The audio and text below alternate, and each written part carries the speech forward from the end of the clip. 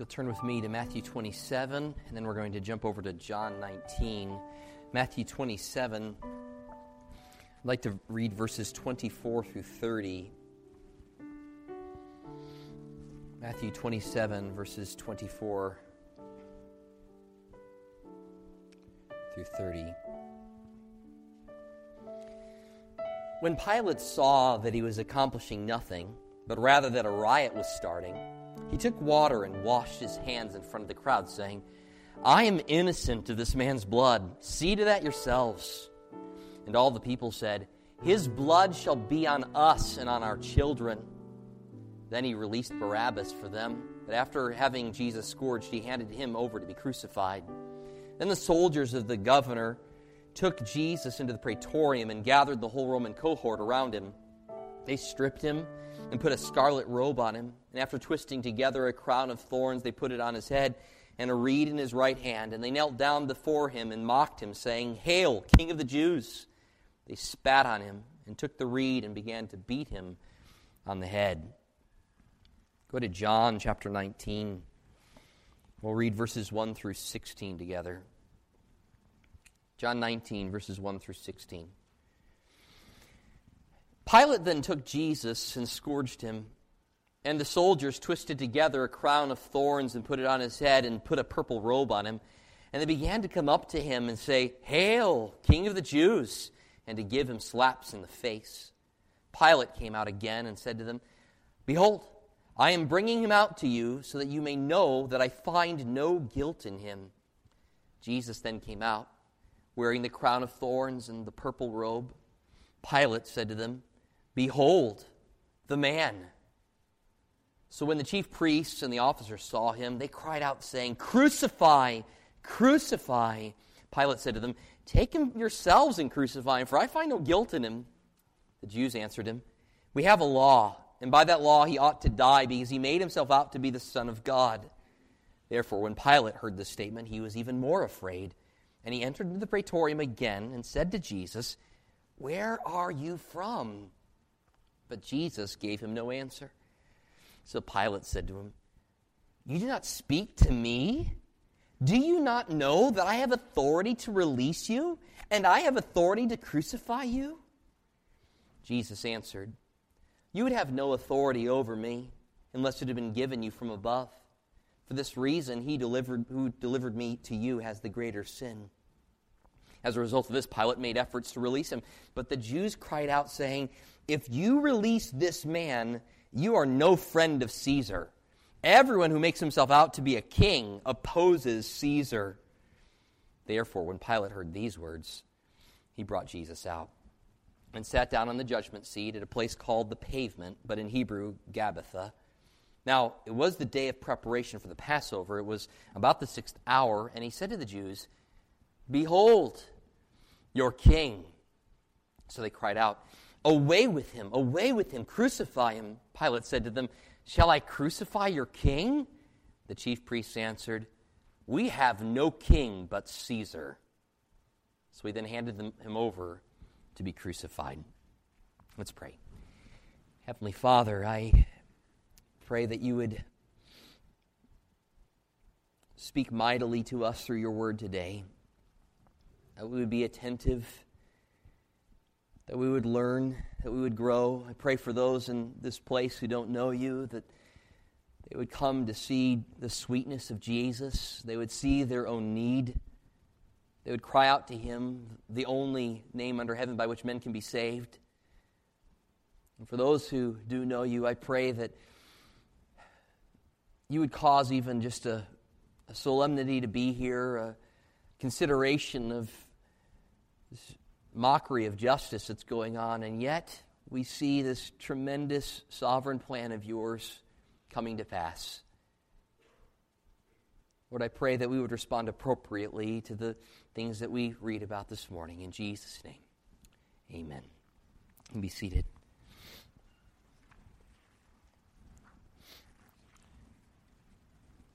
When we speak of receiving the royal treatment, to what are we referring? Typically, if you think of someone receiving royal treatment, you think of something like rest or relaxation. pampering, massages, fine dining, elegant surroundings, comfort, service with a smile. That's royal treatment, right? The idea is that kings are to be shown preferential treatment. They should receive the very best that a nation has to offer, right? If there's anyone that should be treated with the highest honor and respect, be given the choice portions, be given the best of the best, certainly it's the king. Just for kicks, I did an internet search on royal treatment or how to treat a king. And I discovered that not only do massage practices come up, but tips on how women should treat their husbands, as well as a multitude of dog grooming services. I don't think there's any connection between men and dogs, but they just do come up at the same time. Now, I see what's going on here is that this idea of royal treatment, something being treated with royalty, it means giving them the best of the best. Even the use of the term king-size bed, that was developed in the 1950s by the American bedding industry because males started getting taller and taller, and so it was to accommodate that. But then they standardized the size for the king-size bed. But again, everything about kingly means grand and great and amazing and beautiful, and it should be the very, very best. So what treatment is deserving a king? How ought we to greet royalty? What sort of respect, what sort of reverence, attentiveness, what sort of obedience and awe should be given a king? What deference, what humility, what submission ought to be immediately evident? If we were all to be instantly transported to a king's courtroom right now, what sort of actions would we take? And if he wasn't just some foreign dignitary, if he was our king, how should we treat our king? What lengths would we go to honor him? What gifts would we bring? What titles would we use to address him? What sort of crown would we put on his head? What would our posture be in reference to him? What sorts of questions would we feel are appropriate to be asked the king? What sorts of actions would we encourage to be taken regarding him? Now imagine a king who had been long foretold, a promised deliverer, the king who would make every other king pale by comparison, a strong, powerful, invincible king who is simultaneously merciful and gracious and loving. The kind of king that you would find yourself wanting to just lay down face to the ground before because he was just so powerful and so awesome. And yet, this same king, being so compassionate and so kind, just drawing you in and just wanting to give him a hug that lasts forever. I mean, any king should be given the honor and respect that's due the virtue of his office.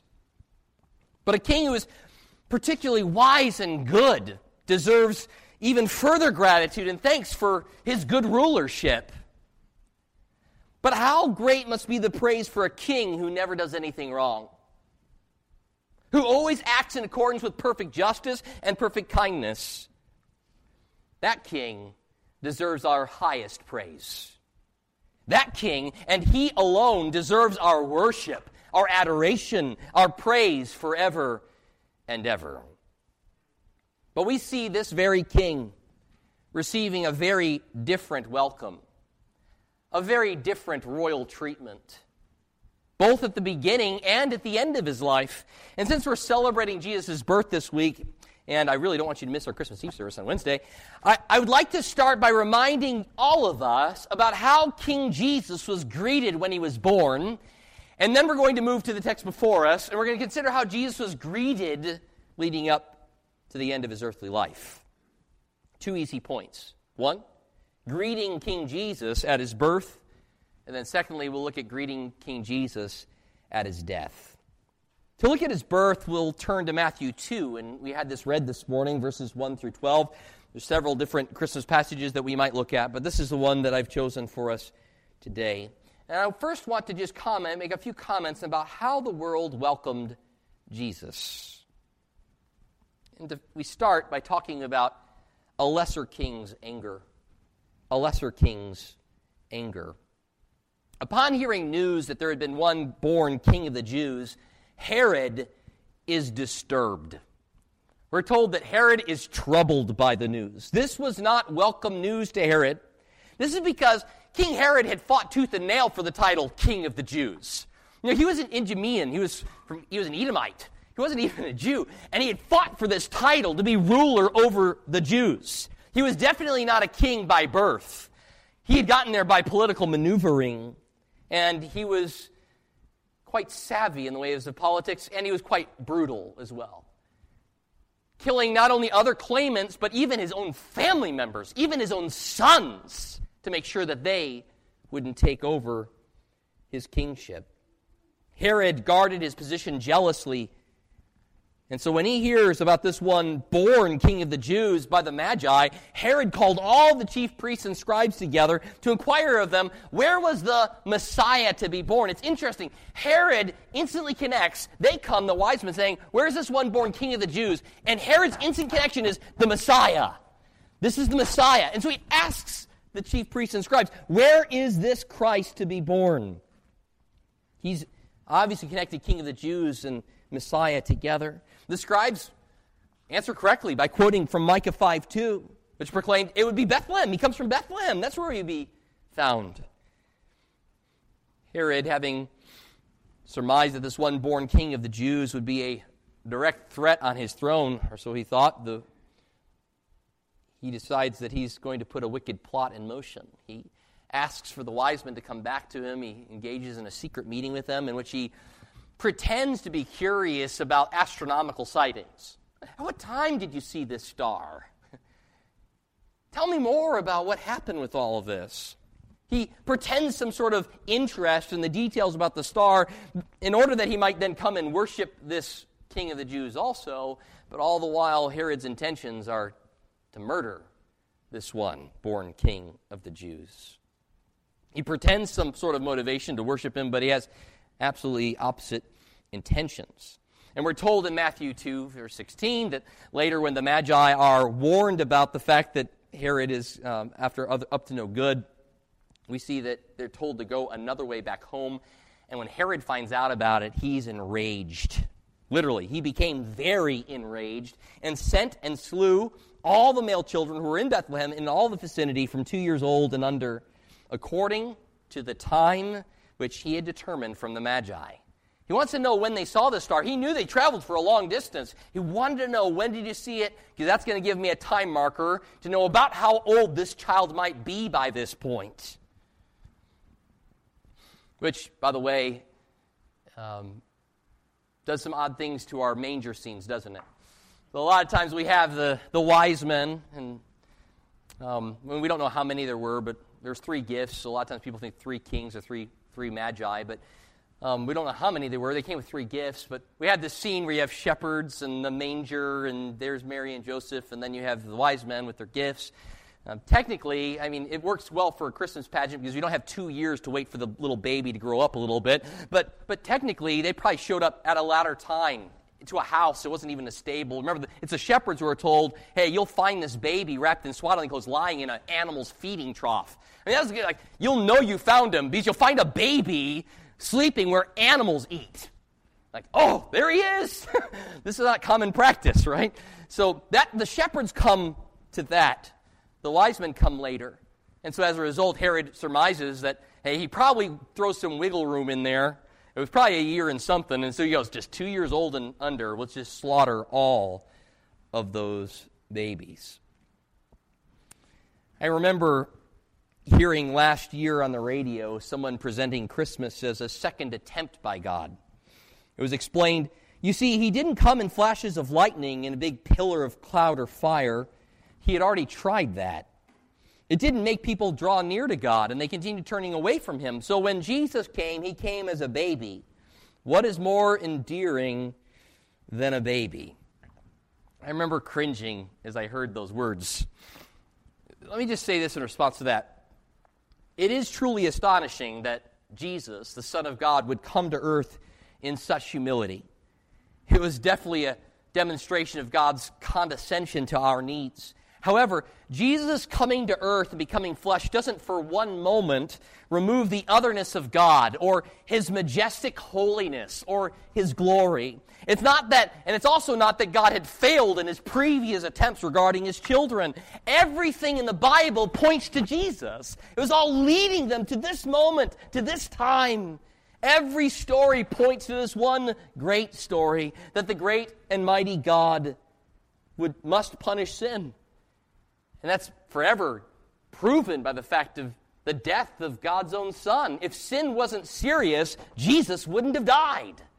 But Jesus dies because sin is serious, and because God must be both just and the justifier of the one who has faith in his Son. God cannot overlook sin. So if God was to demonstrate his power and to make his grace and mercy known, he must punish it, even if it meant the death of his Son in the place of wretched evildoers. Yes, God is near. And yes, the idea of Emmanuel, God with us, the idea of that is the most delightful thought to those who repented of their sins and trusted in Jesus. There is no greater thought than to know that God is with us. But to those who reject Jesus, there is no more dreadful thought than to think that God is with us, that God is near. You see, with the idea of God being in the flesh and God drawing near, there's actually with this, God with us, it might be actually unsettling. For a holy God's interaction with a sinful man is sure to just bring judgment to us. How is it possible for a holy God to draw near to me? I'm a sinner through and through. Remember Isaiah? Behold, I am a man of unclean lips. I live among a people of unclean lips. He says, I am undone. I am disintegrating before the presence of this holy God. Nothing but terrifying to think of a holy God coming near to sinners, except that this God is not only holy and just, but he's also gracious and loving. And that's the welcome news. This is why it's joyous. Because he comes near to rescue us. He comes near to save us. Jesus' coming is welcome to those whose hearts have bowed to God, who is their sovereign. His coming is welcome to those who see their own sinfulness and their need for grace and forgiveness. His coming is welcome to those who look to him as Savior and who submit to him as King. But to those who set themselves up as King, to those who reject Jesus as King, his coming near is terrifying.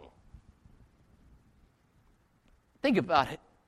Why is Herod terrified? It's a baby. It's a baby, right? Why go to such extreme measures to slaughter all babies 2 years of old and younger? He's terrified. And it's sad sometimes when Christmas is made out to be something like, oh, it's just so cutesy. There he is, God in the flesh, Emmanuel. And Herod's frightened. He's terrified. And all he can do is plot this baby's demise. This is because he believed, at least on some level, that this coming Messiah was a king. And Herod, the last thing in the world Herod wanted to do was to give up his rulership, give up his kingship. So Herod would rather die in his sins than submit to the rightful sovereign and only Savior. You know what? He's not alone.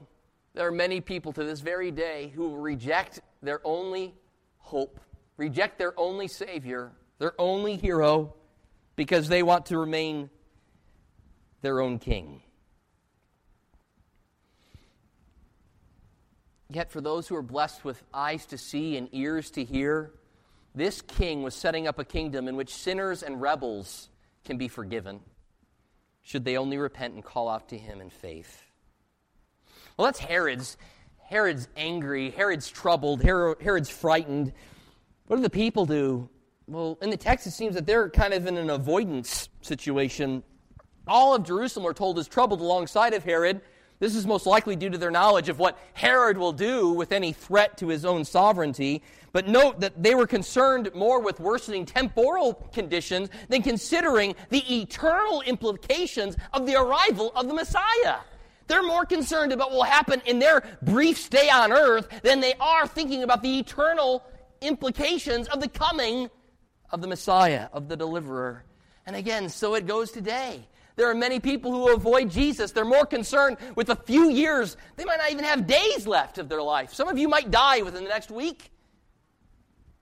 Not guaranteed another moment. But more concerned with fleeting moments than considering eternity. Note the seeming lack of any interest by the religious community. They're called in, the chief priests and scribes. Herod saying, hey, where's this Messiah supposed to be born? Oh, Bethlehem of Judea. Okay, thanks. There seems to be no interest in actually going to see him. Why isn't there a big entourage? Let's go welcome this king. Let's go welcome the Messiah. Here these religious leaders have intellectual knowledge regarding the Messiah, but they fail to act on any of that knowledge. The religious elite probably suffers from the same issues that Herod does. They're more concerned about their own power and prestige than they are humbling themselves before the promised Messiah. I wonder if any of us might fall victim to this, being a Bible answer person whose heart is meanwhile cold towards the Lord. Able to answer a question on where was Jesus born, or where did Jesus grow up, or how many parables did Jesus teach, and meanwhile having no love for the Savior. You see, it's these same religious leaders, who, as we'll see in just a moment, are the ones crying for the death of Jesus, just like Herod wanted at the beginning. We must constantly be vigilant to make sure that the things that we know don't puff us up, but instead humble us and cause us to treasure our Lord and Savior all the more.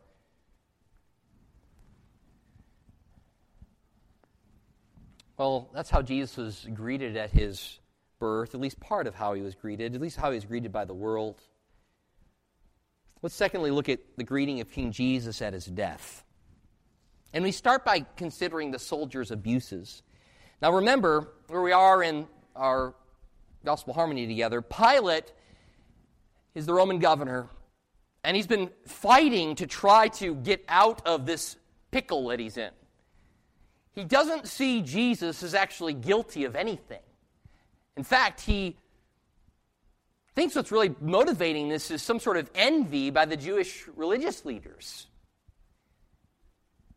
And he's trying to figure out a way to get through this such that he can somehow please the crowd and meanwhile not put Jesus to death. So his plan, he says, how about instead I just beat him and then release him? But I'll give him a beating. Now remember, this all under the... What has he done wrong? Jesus has done nothing wrong. Pilate himself has already repeatedly said, I see no guilt in him. But now you see him negotiating with the mob, which never goes well anyway, does it? How about this? How about I rough Jesus up a bit? Maybe that will satisfy your demands. Maybe see some bruising, some blood. Maybe that will satisfy it. He hands Jesus over to his soldiers, and the soldiers begin to torture him. Several forms of abuse are described here. He's beaten, he's slapped, and he's scourged. Now, Ryle explains the Roman scourge, and I'm sure most of you are familiar with this instrument of pain and torture. It consisted of a short wooden handle connected to several pieces of leather, which were then at the ends attached with pieces of lead or brass or sharply pointed pieces of bone. The body of the victim would be stripped, and then the body of the victim would be oftentimes strapped to a pole, and then they would begin to whip them to the extent where even deep-seated arteries would be exposed. Sometimes even entrails and organs would be exposed to the air as the body was just ripped to pieces. Typically, this sort of flogging happened right before someone was crucified. It seems in the present case that Pilate is trying to do something to avoid that crucifixion. He's wanting to beat Jesus up a bunch. And you can even see some of this as a discussion in the chronology between John's gospel and that recorded by Matthew and Luke. Matthew and Luke record the scourging of Jesus after Pilate sentences Jesus to crucifixion, whereas John pictures it happening before the actual sentence of crucifixion, which has caused a lot of discussion and debate among biblical scholars. It is quite possible that Matthew and Mark just don't care about chronological ordering here, and so they're just describing events, and so it's all describing the same event. There's also others, among them D.A. Carson, who argue that there were 3 different types of Roman scourgings, and it's possible that what Pilate did is he gave Jesus a lesser form at first, and then he, at the end, gave him another one before going to crucifixion. By the way, many people died during the scourging before they even got to crucifixion. That's how horrendous this thing was. And if Jesus did encounter 2 scourgings, a lesser one, you could call such pain and torture lesser, but a lesser form and then a greater form, it makes a whole lot of sense why when they put a cross on his back, he can't carry it very far. And in this case, instead of just kicking Jesus back to his feet, there's some amount of understanding for his condition such that someone else carries his cross.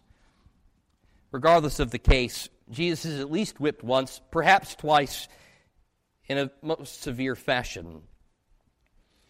In all of this, we see prophecy being fulfilled. Isaiah 53:5 said he was pierced through for our transgressions. There we think of the crucifixion. He was crushed for our iniquities. The chastening for our well-being fell upon him, and by his scourging we are healed.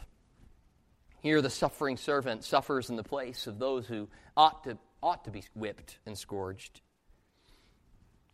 But then another form of abuse comes to the picture. It's not just physical. There's ramifications socially and intellectually and emotionally and or spiritually. And we see this. I mean, people can torture others in ways other than just physical. And here what they do with Jesus is mock him. They give him a mock coronation.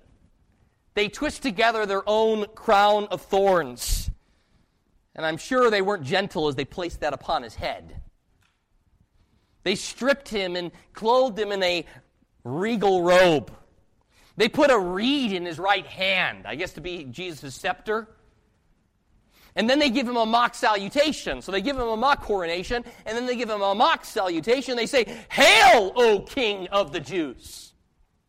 Literally, even the Greek reads, they were coming up to him saying this. They were coming up to him. I bet what's being pictured here is it's like as if they're in a processional, lining up, coming up to him, genuflecting. "Oh, hail, King of the Jews!" And back to the end of the line. "Oh, hail, King of the Jews!" Indicating some sort of procession, some sort of formal manner in which they're paying homage to Jesus in a mocking and sarcastic way. I've noticed recently that my own children become immediately incensed when any of their brothers or sisters mimic them or copy them in a way that's considered to be some sort of mocking way. Get irritated that really quickly. I mean, it's amazing. Even my youngest, they all play it on one another. You know, you catch them doing it to one another. But they instantly notice it. I mean, it takes a second for these little children to recognize, you're imitating me in a mocking way, and I don't like it. I'm offended by it. I'm insulted by it. These soldiers probably think they're quite witty. Ha, ha, ha. He called himself King of the Jews. We'll dress him up like a king. We'll give him royal treatment. The irony is the one whom they mocked was not only the King of the Jews, but the King of Kings and the Lord of Lords. And one day every knee will bow to him, and it will no longer be in a mockery. It will no longer be in an insulting way. They spit on him. You think about the most demeaning things you can do to someone, that's got to be among the top, right? I mean, people can say mean things to you. It even seems like sometimes somebody could punch me in the face. Wouldn't be pleasurable. But they can punch me in the face. In some ways, spitting seems even more venomous. It's like, you're not even worth the fist coming to your face, right? It's not even worth that pain to my fist. I'm just going to spit at you. All of this is a fulfillment of what Jesus said would happen to him in Matthew 20, verses 18 and 19. "Behold, we're going up to Jerusalem. The Son of Man will be delivered to the chief priests and scribes. They will condemn him to death. They'll hand him over to the Gentiles to mock and scourge and crucify him. Oh yeah, and by the way, on the third day I'll rise again." That also is told by Jesus. What about it? We now picture another king here, another lesser king. And this lesser king has his own fears. Pilate now takes Jesus, who's been brutalized by his soldiers, and he brings him out in front of the Jews. And he says, "Behold the man." Now, he's been mocked, he's been beaten, and I'm sure Pilate's point is to say something like, you have nothing to fear from this. Behold him. This is the guy that's caused this huge mob and riot to begin. I've roughed him up. Look how pathetic he looks. Look, he's dressed like a king. He's nothing special. I find no guilt in the man. This is by like 5 times Pilate says this. But it's almost as if he's saying, I've done this as a favor to you, and let's not pursue these ridiculous charges any further. There's nothing regal in his appearance at all. It may also be that Pilate thinks that maybe the crowds will have some amount of pity for this pitiful-looking man, not appearing to be a threat to Rome or anyone else for that matter, beaten up, mockingly dressed as a king. This man and whatever he claims he had made about being a king seemed more fit for ridicule than for serious legal action. That's what he's kind of saying here. I wonder, though, if John intends a deeper irony here. Behold the man. Jesus often refers to himself as the Son of Man. It's the title he uses most often of himself. We think of John 1:14, the Word became flesh and dwelt among us. Yes, here is the man. With a whole other feeling than Pilate said it. The chief priests and officers see Jesus, and instead of being pacified by what Pilate does, it's almost like as if there's sharks in the water and they smell blood. It's like, we got Pilate this far, we can get him the rest of the way. This guy's innocent, he's claiming that he's innocent the whole time, but meanwhile he beat him up for us. We can get him. And they smell blood, and they start shouting, crucify, crucify. Interesting, Greek imperatives here, commands, and it's second person singular. You crucify him. It's addressed to Pilate. Pilate, crucify him. You, crucify him. It may be that the Jews feel some amount of personal insult that Jesus continues to be called their king. You remember, he keeps describing him this way. Pilate does, and I don't think the Jews like that at all. They want to be disassociated from Jesus. Whatever the case, their sight of Jesus inflames their hatred all the more.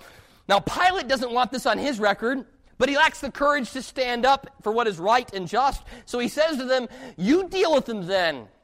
And then, interesting here, plural imperatives, y'all crucify him.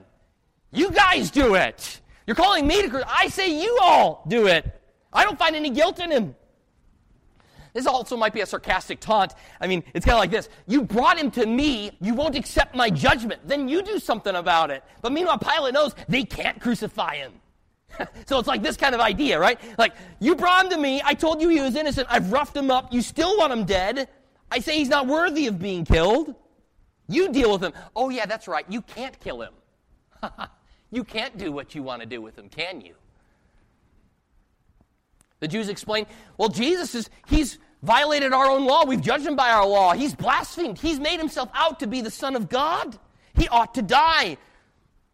Probably an allusion to Leviticus 24:16. But all that does for Pilate is make him even more fearful. He hears now that the claim's been made by Jesus that he is the Son of God. Pilate, I'm sure, was already kind of flushing pale. He goes super pale now. And we're told that he immediately goes back into the praetorium to talk to Jesus some more. He's not done. He has to question him about this. To the Jewish ear, Jesus' claim that he is the Son of God or the Son of Man, these have messianic connotations. And then, as we travel through Jesus' ministry, Jesus makes other claims that are distinctive of deity alone. I mean, he says things like, your sins are forgiven. And everyone rightly goes, only God can forgive sins. Jesus is like, that's right. By implication, that's who I am. On another occasion, Jesus says, before Abraham was, I am. He claims self-existence. Not only that I was prior to him, but I am. I exist throughout all time. That's a claim to deity. Much less if he used actually the word Yahweh in that, he's actually even using a word that they would have had a problem with anyway.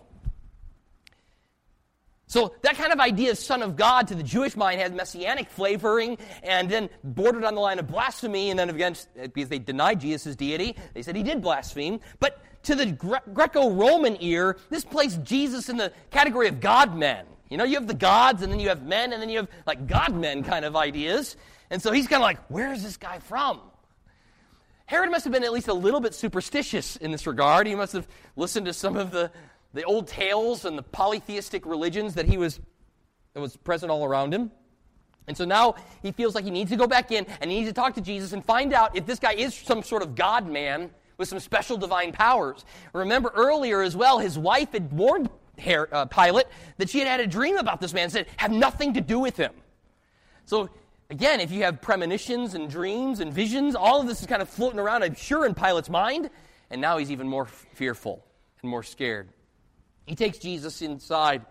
He says, where are you from? And when he asks the question, Jesus doesn't give him an answer. Pilate is irritated. He feels it necessary to tell Jesus about his own authority. Why aren't you answering me? Why don't you reply to me? Don't you realize my position, Jesus? Don't you realize where you are right now? Don't you realize that I have the power to crucify you? Don't you realize I have the power to release you? Pilate here is implying that it's in your best interest to talk to me, Jesus. I might be the only one that can get you out of this jam. I have the ability to release you. I have the ability to crucify you. I have the power of life and death. I exercise authority over you. Understand just how twisted this whole thing is. If Jesus is innocent, then Pilate has no judicial authority to put him to death. And if Jesus is guilty, Pilate has no judicial authority to release him free. I mean, your job is to judge the facts of the case, Pilate. It's not you can just say if I'm killed or not. Am I innocent or guilty? Jesus, though, doesn't address any of that. Instead, just replies, the only authority that you have is given to you from above. He says, all authority ultimately rests in God alone. Everyone else's authority is given them as an entrustment from the Lord. And I think with this comes the idea of, and you're responsible to Him.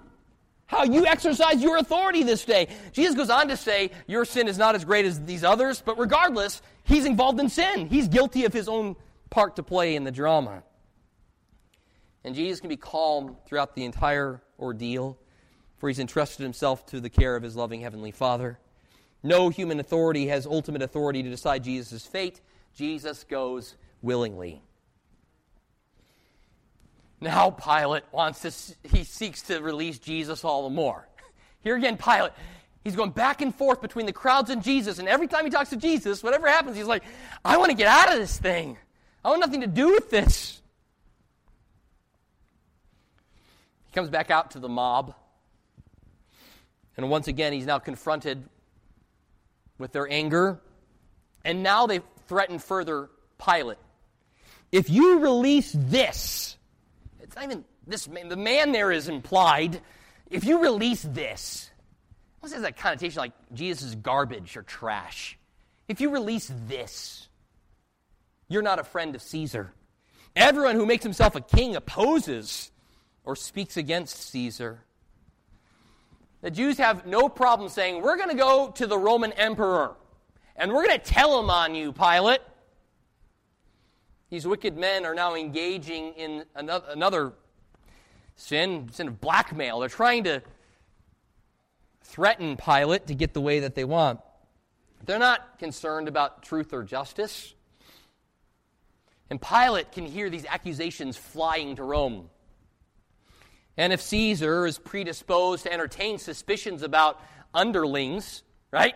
I mean, what does Caesar really know about all the goings-on? But if there are suspicions about some of those who are under Caesar who are allowing uprisings to occur, that will not go well with Caesar.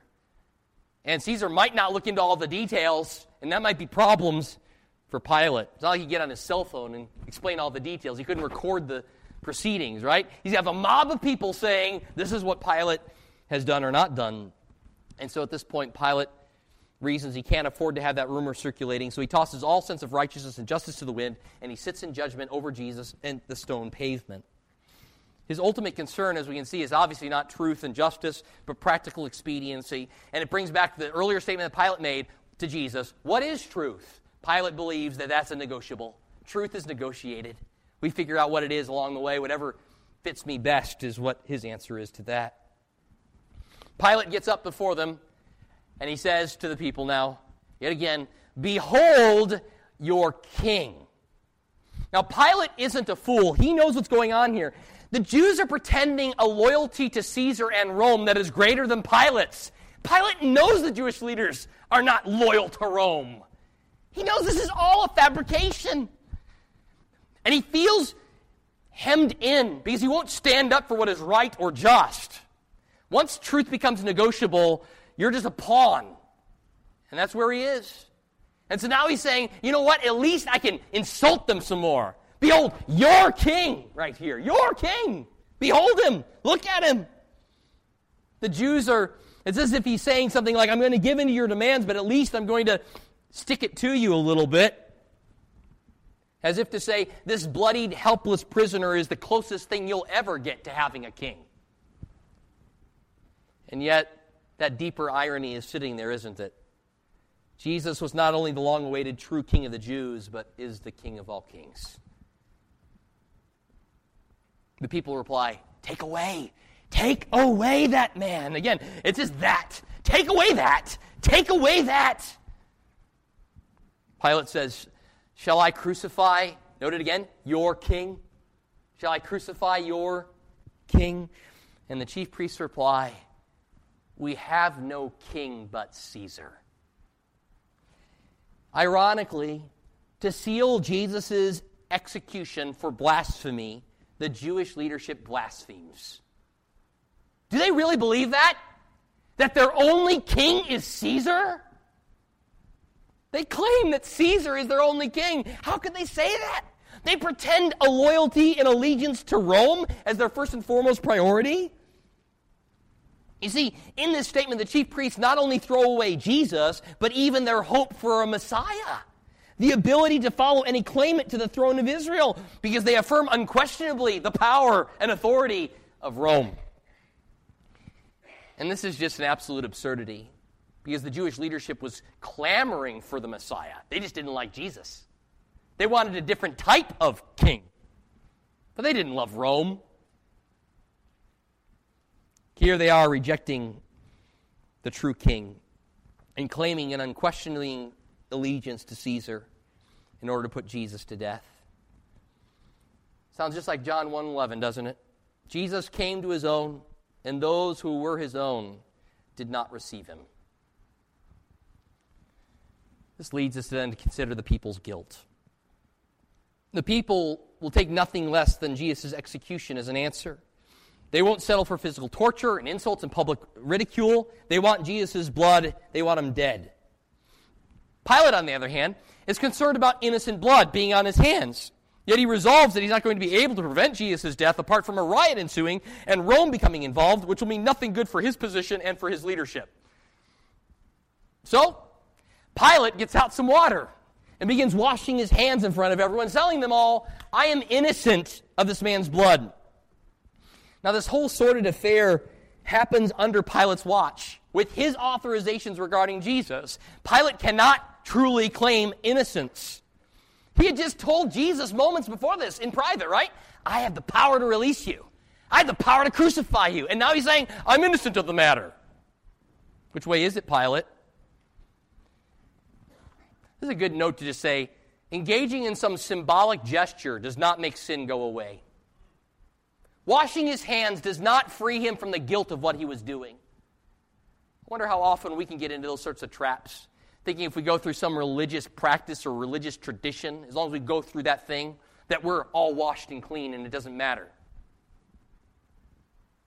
Symbolic gesture cannot remove the reality of what Pilate is doing. And the religious leaders and crowds they're stirred up through all of this. They went from showing some amount of indifference at Jesus' birth to now demonstrating the culmination of their hatred for Jesus, quickly and completely willing to not only put Jesus to death, but to accept all the guilt for that upon themselves. They say, let his blood be upon us, Pilate. We'll take that. We have no problem with that at all. As if they could. They can't. But they're saying, we'll take full responsibility for all of this. His blood be upon us and on our children. Matthew 27:25. Some have wrongly read these words to promote anti-Semitism, but this is to misinterpret the text. Remember, Jesus and his disciples were Jews. If anything, this is a statement made by Jews against a Jew. The mob is accountable for their actions that day, just as we are all accountable for our sin, even when those sins aren't the same as that particular sin that they were engaged in. But the Bible also holds out hope to sinners. For in another sense, these words are crucially important to the work that Jesus came to do.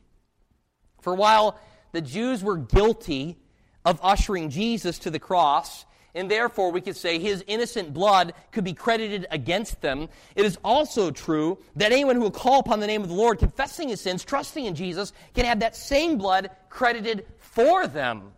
You see, while they're both guilty of Jesus going to the cross, it is also the reason for which Jesus went to the cross was to pay for the sins of guilty people. Jesus died and shed his blood to forgive sinners. Because his innocent blood was shed in the stead of sinners, rebels can be forgiven and can be cleansed. Both those there present and the generations to come, if they would but repent and believe. Oh, blessed news. This is the glorious gospel. That while it is our guilt that sent Jesus to the cross, it is our guilt that Jesus went to the cross to pay for. He died for that. He, the innocent one, died in the place of the guilty, that the guilty might be forgiven and might be set free. There's one other group from Matthew 12 that we skipped over that I want to return to in closing this morning. For it's here that we find, I think, a rightful approach to King Jesus. All of these were negative approaches to King Jesus. We've got to finish with a positive note regarding how ought we respond to Jesus. And if we're going to be wise, we ought to learn from the wise. So we look to the wise men and consider what example of royal treatment did they give? Because we find there that there is an example worthy of imitation. The wise men worship King Jesus. They were obedient to God in every detail. Having been born, they came to Jerusalem asking for the king. Hearing the king, the Magi proceeded and saw the star. Having seen the star, they rejoiced in exceedingly great joy. Having come to the house, they saw the child. Having fallen, they worshipped him. Having opened their treasures, they offered him gifts. Having been warned by a dream not to return to Herod, they returned another way. Every step along the way, obedience in reference to this king. The Magi recognized the kingship of Jesus. They showed him kingly priority. They offered royal treatment. They gave him travel worthy of a king. They traveled not weeks, but months from where they came from to come and see this newborn king. They knew that he was worth it. They showed him the posture worthy of a king. We're told upon entering the house and seeing Jesus with his mother, they see a little child and they bow down to the ground and they worship him. They're not there with murderous threats. They're not there scourging him. They're there bowing down before him. As contrasted with Herod and the eventual actions of the religious leaders who desired to kill Jesus and the soldiers who mocked Jesus, these wise men humble themselves, for they know that they're in the presence of true greatness. And then they open up gifts that truly are worthy of a king: gold, frankincense, and myrrh. Did you notice in singing We Three Kings, whether or not there were actually three kings, that song, the lyrics of the verses are incredible. So on point. I hope you were looking at that. If not, you need to grab the lyrics and look at it again after the sermon. But all three of the gifts that they bring were exceedingly valuable. So they're all gifts worthy of a king. But historically, the church has recognized some symbolic nature to the gifts. The first being gold, a symbol of wealth. It was definitely a kingly gift. It symbolized Jesus' kingship, that he was king at his birth, right? Lord at his birth, king at his birth. He was born king because he already was king and he always will be king. He's given frankincense, which was a temple spice. It was used in the temple all the time. Everybody associates this with Jesus' deity, that he was God in the flesh. And then myrrh, a burial spice. Look a little bit further in John 19. Go down to verse 39. Nicodemus, who had first come to him by night, also came, bringing a mixture of myrrh and aloes, about 100 pounds weight. This is perhaps the strangest gift brought to Jesus. Something that would be instantly recognized as something accompanying burial. And yet, it points to the reason why Jesus came. It seems odd to bring something associated with death to a baby shower. And yet that's what they bring to Jesus. Because Jesus was not only king and he was not only God, but he was also man. And as man, he came to die for sinful men. While being himself innocent, he died in the place of sinful men. You see, the gifts that were given by the wise men highlighted the value of the gift that God had given.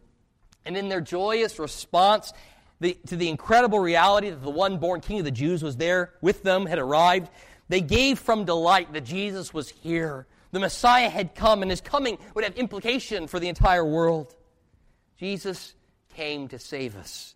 And to do that, he would have to die in the place of sinners, taking their sin upon himself, suffering in their stead, removing their guilt and their shame. The innocent Lamb of God was treated as though guilty so that the guilty might be treated as though innocent. The righteous one died for the unrighteous to bring us to God. And that's our King. This is our King. May we give him the treatment befitting his royalty. Let's pray together. Heavenly Father, I thank you for the marvelous gift of Jesus. I thank you that while we welcomed him in wrongful ways, yet none of this prevented your plan. As a matter of fact, your plan worked in and through all of these things to bring to pass an incredible, incredible happy ending. An ending beyond our wildest dreams, one that we can't hope to completely understand. Thank you for your marvelous love and grace. Jesus, thank you for going to the cross, bearing the sin and guilt of those who repent and trust in you, redeeming them, bringing them, adopting them into your family. Lord, at this time of year, as we contemplate your birth, Jesus, we thank you for that tremendous condescension, thought of you taking on flesh and dwelling among us. We also can't help but think about what that all meant as it led up to the day in which you were crucified. And you laid down your life as a ransom for many. And then gloriously rose again from the dead, conquering sin, death, and the grave. Lord, I pray that we would honor you and worship you at all times, and so therefore certainly during this Christmas season as well. Pray in Jesus' name. Amen.